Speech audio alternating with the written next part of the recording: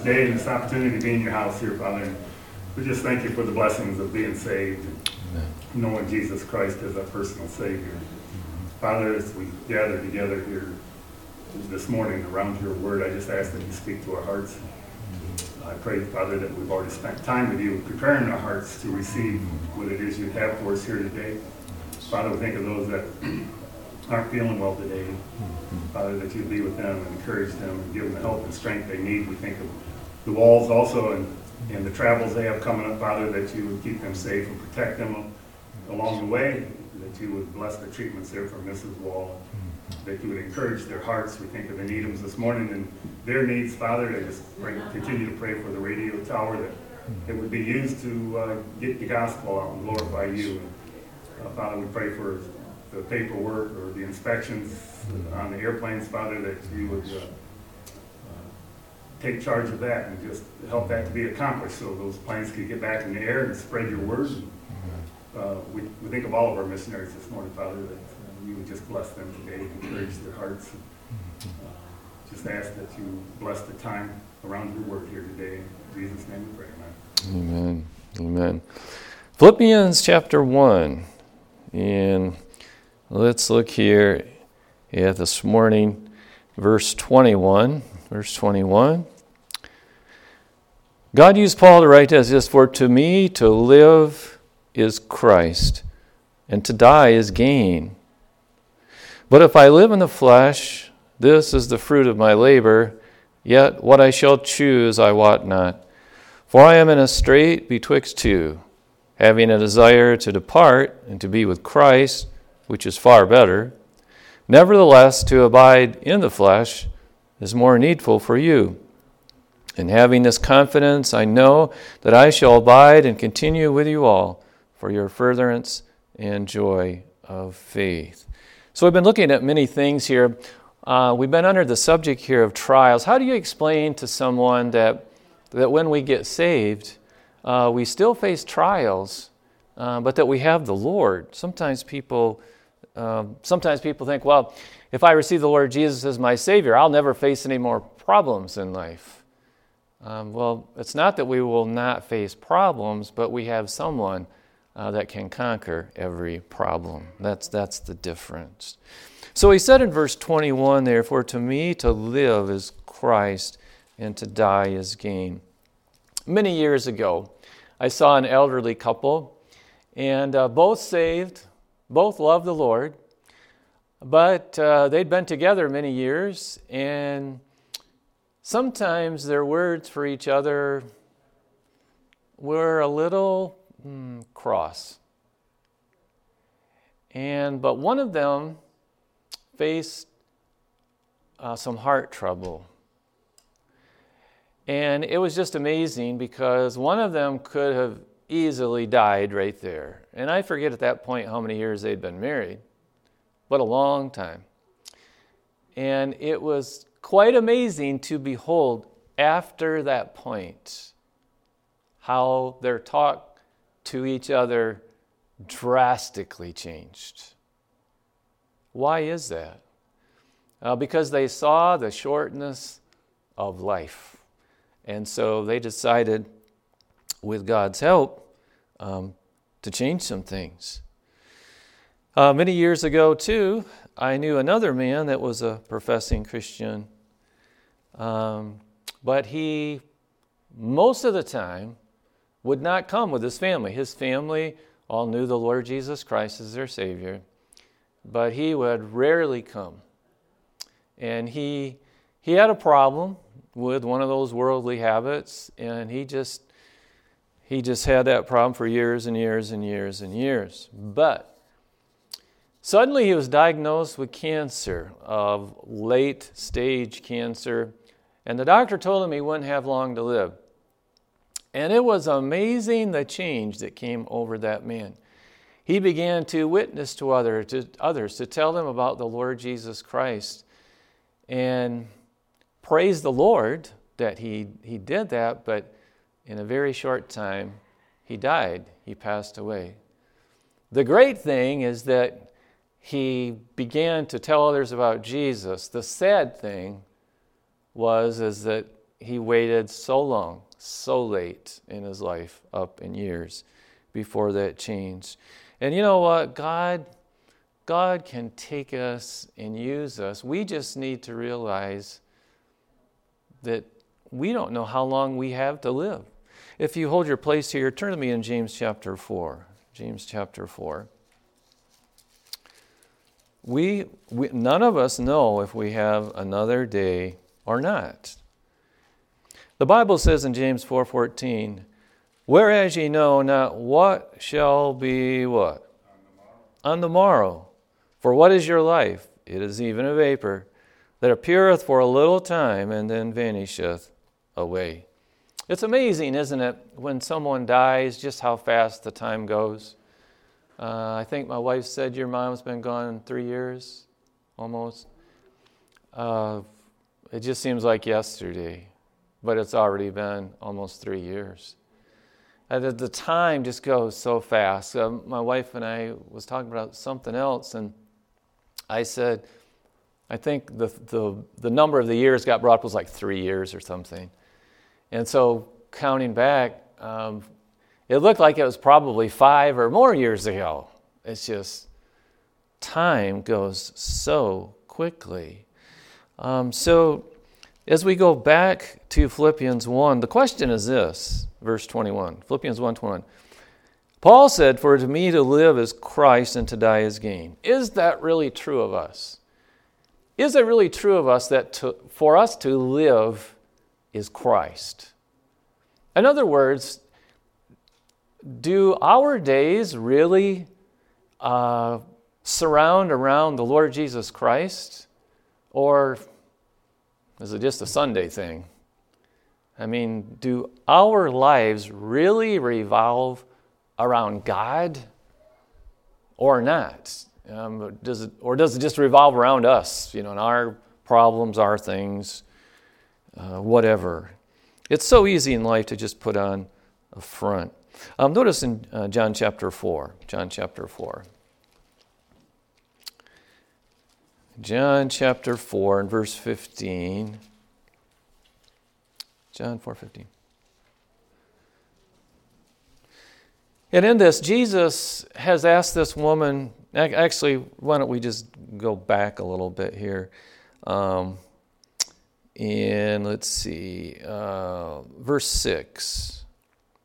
Now Jacob's well was there. Jesus, therefore, being wearied with his journey, sat thus on the well, and it was about the 6th hour. There cometh a woman of Samaria to draw water. Jesus saith unto her, give me to drink.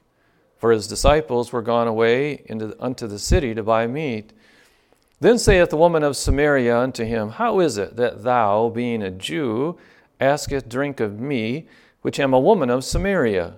For the Jews have no dealings with the Samaritans. So normally Jews and Samaritans did not get along. A Jewish person would never ask for a drink from a Samaritan person because the Jewish people would consider their vessels unclean. They would never do it. But that's what Jesus did. He asked this woman for something to drink, some water. Verse 10, Jesus answered and said unto her, if thou knewest the gift of God, and who it is that saith to thee, give me to drink, thou wouldest have asked of him, and he would have given thee living water. So that's different. He's asking her for a drink, and now she is saying, verse 9, I don't quite understand this, why you're asking me for a drink, because no Jew would ever ask me for a drink. We're unclean in your eyes. Then Jesus turns it right around. Ma'am, if you knew who you were talking to, you would have been the one asking me for a drink of living water. Verse 11. The woman saith unto him, Sir, thou hast nothing to draw with, and the well is deep. From whence then hast thou that living water? Art thou greater than our father Jacob, which gave us the well, and drank thereof himself, and his children, and his cattle? Jesus answered and said unto her, Whosoever drinketh of this water shall what? Thirst again. Have you ever noticed that? Sometimes when you're really thirsty, and you take a drink of water, and I've noticed this especially with super cold water. If I am really thirsty and it's a really hot day and I take a drink of like ice cold water, it's like as soon as I'm done drinking it, my tongue feels thirsty again.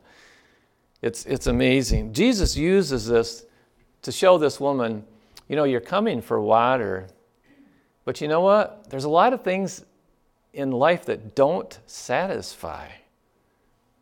Oh yeah, when other people are around, you can laugh and have a good time, but when you're all alone, are you satisfied? Is there still something missing?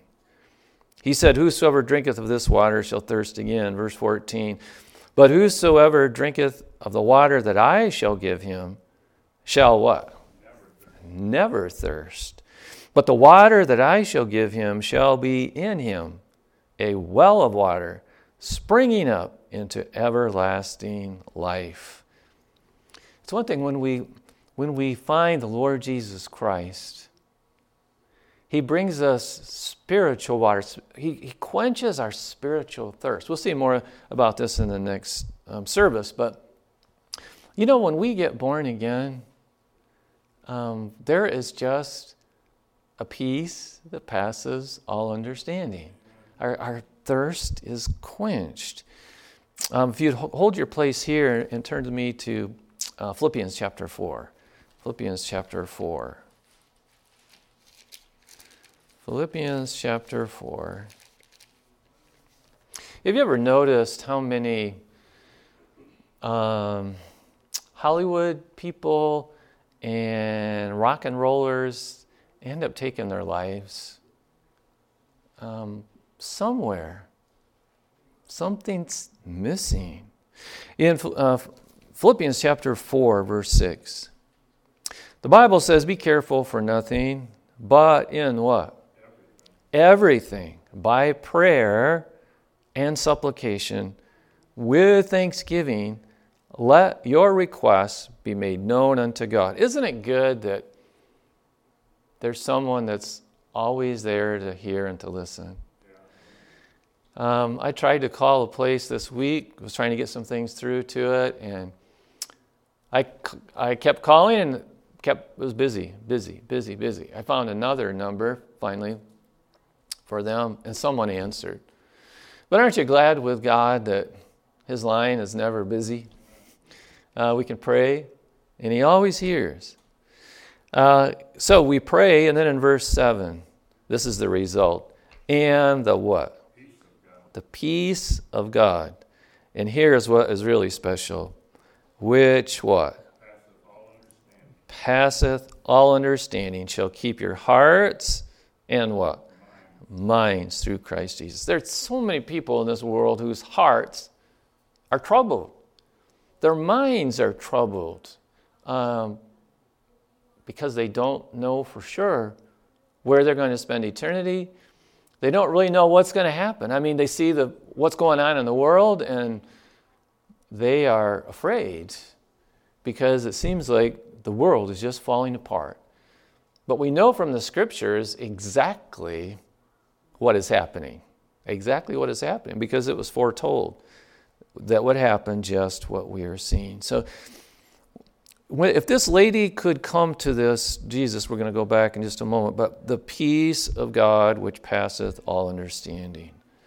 I've seen so many Christians displaying that peace.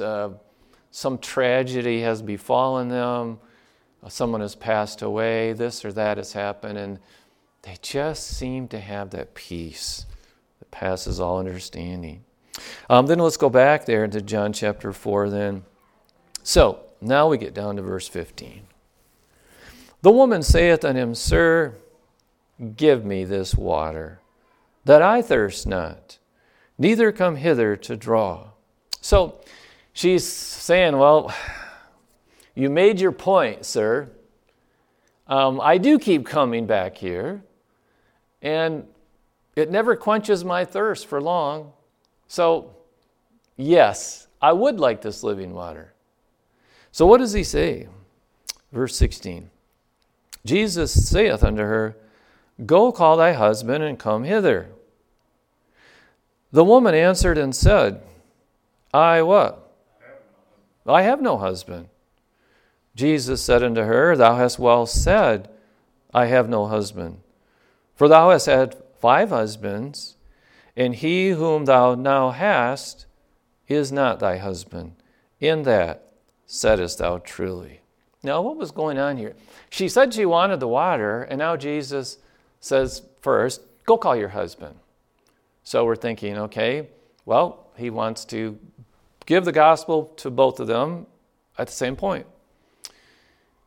But she answers, I don't have a husband. And Jesus says, I know you don't have a husband. I know you've been married 5 times. And right now I know that you're just living with a man and you're not married to him. I know that. It's like, whoa, how did he know that?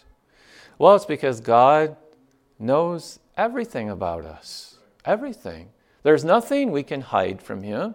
And Jesus is trying to show her that who she's talking to is God in the flesh. That's Jesus.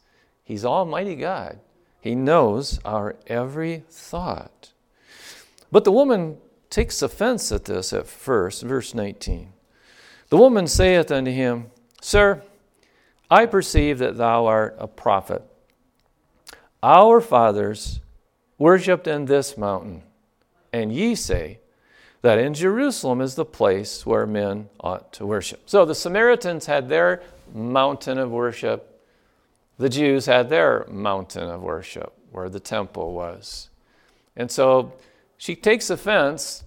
I mean, she should, like we should, not take offense that God knows all of our sin. What we should do is seek repentance then. Seek to turn from our sin to God, because God doesn't, whether we take offense at him or not, he still knows. And we have to face him someday. So much better to get right with God than to take offense. So, but at first she does take offense. She says, listen, fella, we have our religion, you have yours. That was her answer.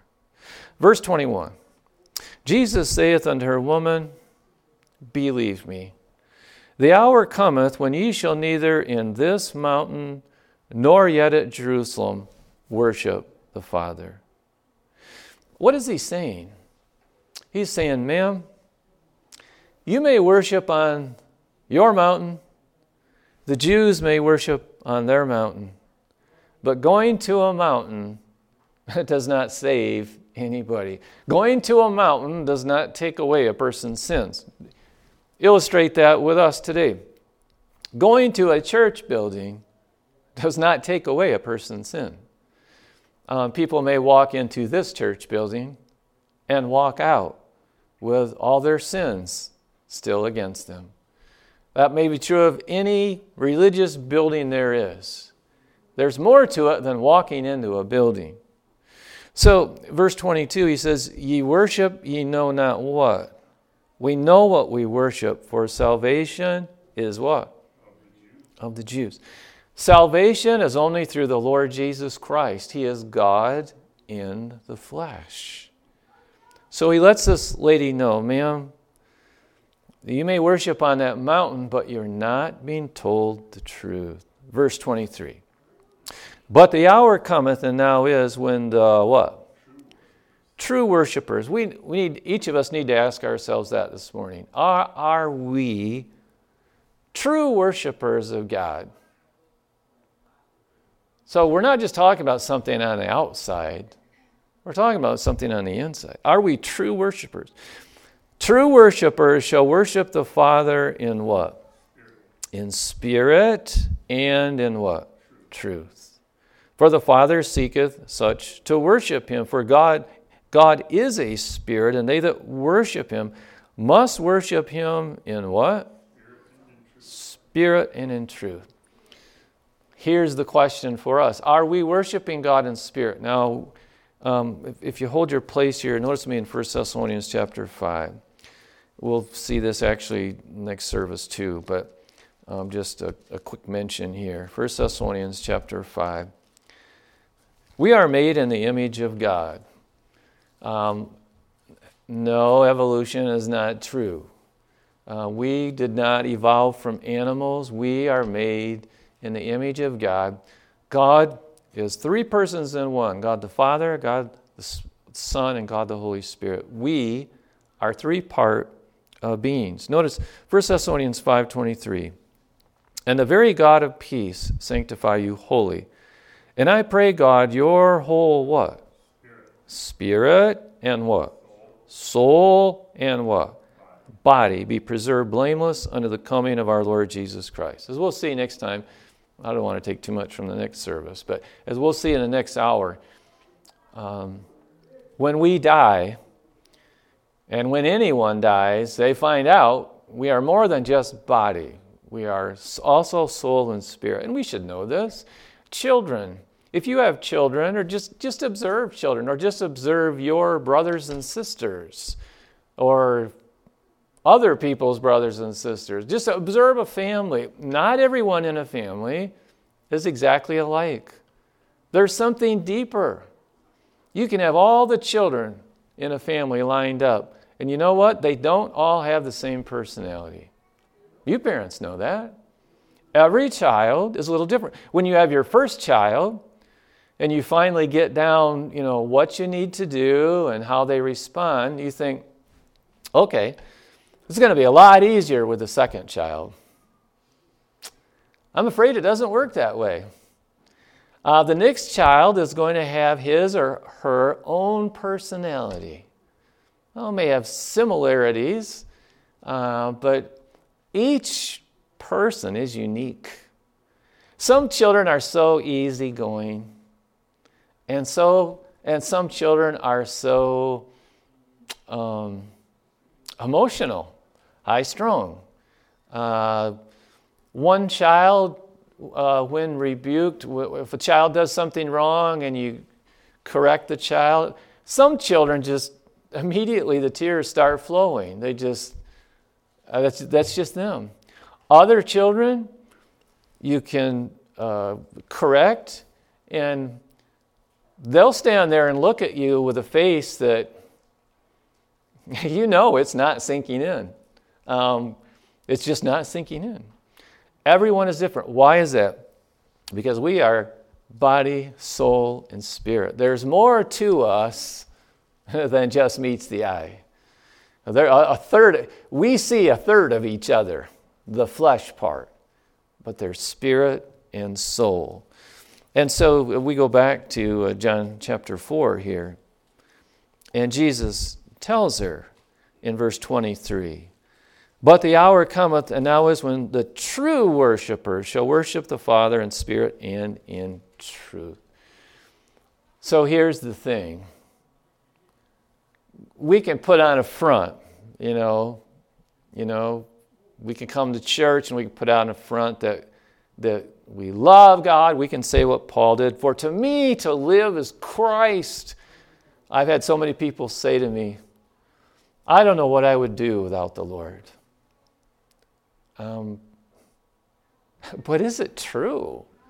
Because oftentimes I've been talking to people, and when they make that statement, it's because I'm visiting them, and it seems like God means nothing to them in their lives. Going to church and worshiping God is no part of their lives. Reading the Bible, that's no part of their lives. Praying, that's a very little part of their lives. And yet they say, I don't know what I'd do without the Lord. Did you say that in truth? Jesus tells this lady, ma'am, it's not just once in a while going to your mountain and saying, well, I've got my religion, buddy. That is not worship. God seeks people to worship Him in spirit and in truth. I mean, from our hearts. Do we really want to please God and know Him? Verse 25. The woman saith unto him, I know that Messiah cometh, which is called Christ. When He is come, He will tell us all things. Well, Now she's not offended, but she's just speechless. She doesn't know what to say with what he has just said. He's got a point. She knows it. He's got a point. It's true. I am not worshiping God in spirit and in truth. I'm living a life of sin. He's got it right. It's true. But I got to get out of this somehow. So she says, I know that Messiah cometh. When he comes, he'll straighten all this out. He'll tell us the truth. What did Jesus say? Verse 26. Jesus saith unto her, what? I that speak unto thee am he. Ma'am, didn't you wonder how I knew all about the history of your life? Didn't you wonder how I knew all about all those sins you've committed? It's because, ma'am, I'm the Messiah. I'm God in the flesh.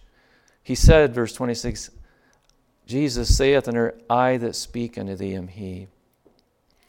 And upon this came his disciples and marveled that he talked with a woman. Yet no man said, what seekest thou, or why talkest thou with her? See, even his disciples come back and they couldn't figure out why Jesus was talking to this Samaritan woman. Normally Jews and Samaritans don't talk. Verse 28, the woman then left her water pot and went her way into the city. Now at that point you would think, oh no. Jesus said the truth, but she got offended, and she's walking away, and she'll never be back. But there's a clue here. She left her water pot. She would be back. But she goes away, and we're left in suspense. Okay, well, what is she thinking? Jesus is God. Now she knows that. She knows that he knows everything she's ever done, as with all of us. But what will she do with it now that she knows? Well, let's read on. She goes back, verse 28, the woman then left her water pot and went her way into the city and saith to the men, come, see a man which told me what? All things ever that I did. Is not this the Christ? Now, did Jesus actually tell her everything she had ever done? No. Then why did she make that statement? Because he told her enough that she knew he knew everything about her. If someone were to come to us and tell us certain things in our lives from various years that no one would normally know, couldn't we rightfully say then, he knows everything about me? And that's true. And that's what she said. She said, come, see a man which told me all things that ever I did. Is not this the Christ? Remember we asked the question, what's she going to do with it? Now she knows, God knows every one of us, every one of our sins. And she knows this man is God in the flesh. What would she do with it? And that's the question we ask. And now, well, we see. She's saying, verse 20, what's the first word of verse 29? Come. She is already telling people to come to Christ.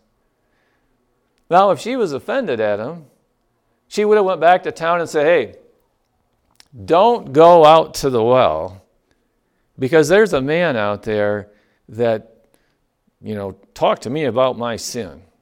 So don't go out there, because if you go out there, he'll probably do the same with you. No, she says, come, see a man. Come. If you're saying, come, see someone, what's the difference if I say, go see this man at the well, or come see this man at the well? What's the difference? I'm going with him. She was going back. She was going to Jesus. Come see a man which told me all things that ever I did. is not this the Christ? Then they went out of the city and came unto him. They listened to her. You know, it's kind of humiliating, isn't it, when people find out our sin. It's humiliating. But you know what? That didn't stop her. She said, come, see a man which told me all things that ever I did. Is not this the Christ? Then they went out of the city and came unto him. In the meanwhile, his disciples prayed him, saying, Master, eat. And he said unto them, I have meat to eat that ye know not of. Therefore said the disciples one to another, hath any man brought him aught to eat? Jesus saith unto them, my meat is to do what? The will of him that sent me, and to finish his work. Say not ye, there are yet 4 months, and then cometh harvest? Behold, I say unto you, lift up your eyes and look on the fields, for they are white, already to harvest. And he that reapeth receiveth wages, and gathereth fruit unto life eternal. Excuse me. That both he that soweth and he that reapeth may rejoice together. And herein is that saying true, one soweth and another reapeth. I sent you to reap that whereon ye bestowed no labor. Other men labored, and ye are entered into their labors. Verse 39. And what? Many of the Samaritans of that city, what? Believed on him. That is, believed on Jesus. For the saying of who? The woman. So many of the people in that city, many of the people, the Samaritans who would not have any dealings with the Jews, many of those Samaritans believed on Jesus for the saying of the woman, which testified, he told me all that ever I did. That's all she said. She went back to town, come see a man which told me all that ever I did. Well, people in town knew that she was a sinner. And those people got to thinking, you know what? If there's a man out there that knows everything she has done in her life, then he knows everything I've done in my life. And I better go get right with him. Like she's going back, I'm going. I am going. Many of them got saved. So the joy is this. When we humble ourselves before God and just confess before him, I have sinned. I have sinned. And before other people admit it, I have sinned against God and against others. That is the heart that finds forgiveness when we receive the Lord Jesus Christ as our Savior. Our time is out, but just in closing, let's go to Acts chapter 8. Acts chapter 8. What a wonderful ending to this story, that this lady did not take offense, but that she come to Christ and he saved her. In Acts chapter 8, let's go to chapter 16. Chapter 16. That was dealing with baptism, and that's later. Acts 16 and verse 29. Acts 16:29. Then he called for a light and sprang in and came trembling and fell down before Paul and Silas and brought them out and said, Sirs, what must I do to what? Be saved. And they said what? Believe on the Lord Jesus Christ, and thou shalt what? Be saved and thy house. That's it. Believing that the Lord Jesus Christ, God in the flesh, came to this earth of a miraculous virgin birth, lived a perfect life, and then died on the cross bearing each of our sin. Was buried and rose again, proving that his sacrifice paid the price. And if we will turn from our sin to him, we can't clean ourselves up, but if we'll turn from that life to him, asking him to save us and cleanse us, forgive us, he will. He'll do it. He'll save us. Let's pray. Heavenly Father, thank you for salvation through Jesus. Thank you, Lord, that when we humble ourselves, as this dear lady did, that you saved her, And what an exciting thing that then you saved a whole bunch of people from that city just from her testimony that God knows everything I've done.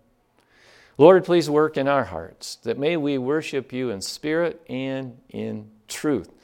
We can't hide anything from you. So, Lord, may we just be honest with you today. We pray in Jesus' name. Amen. Lord bless you. Next service starting about 5 minutes or so.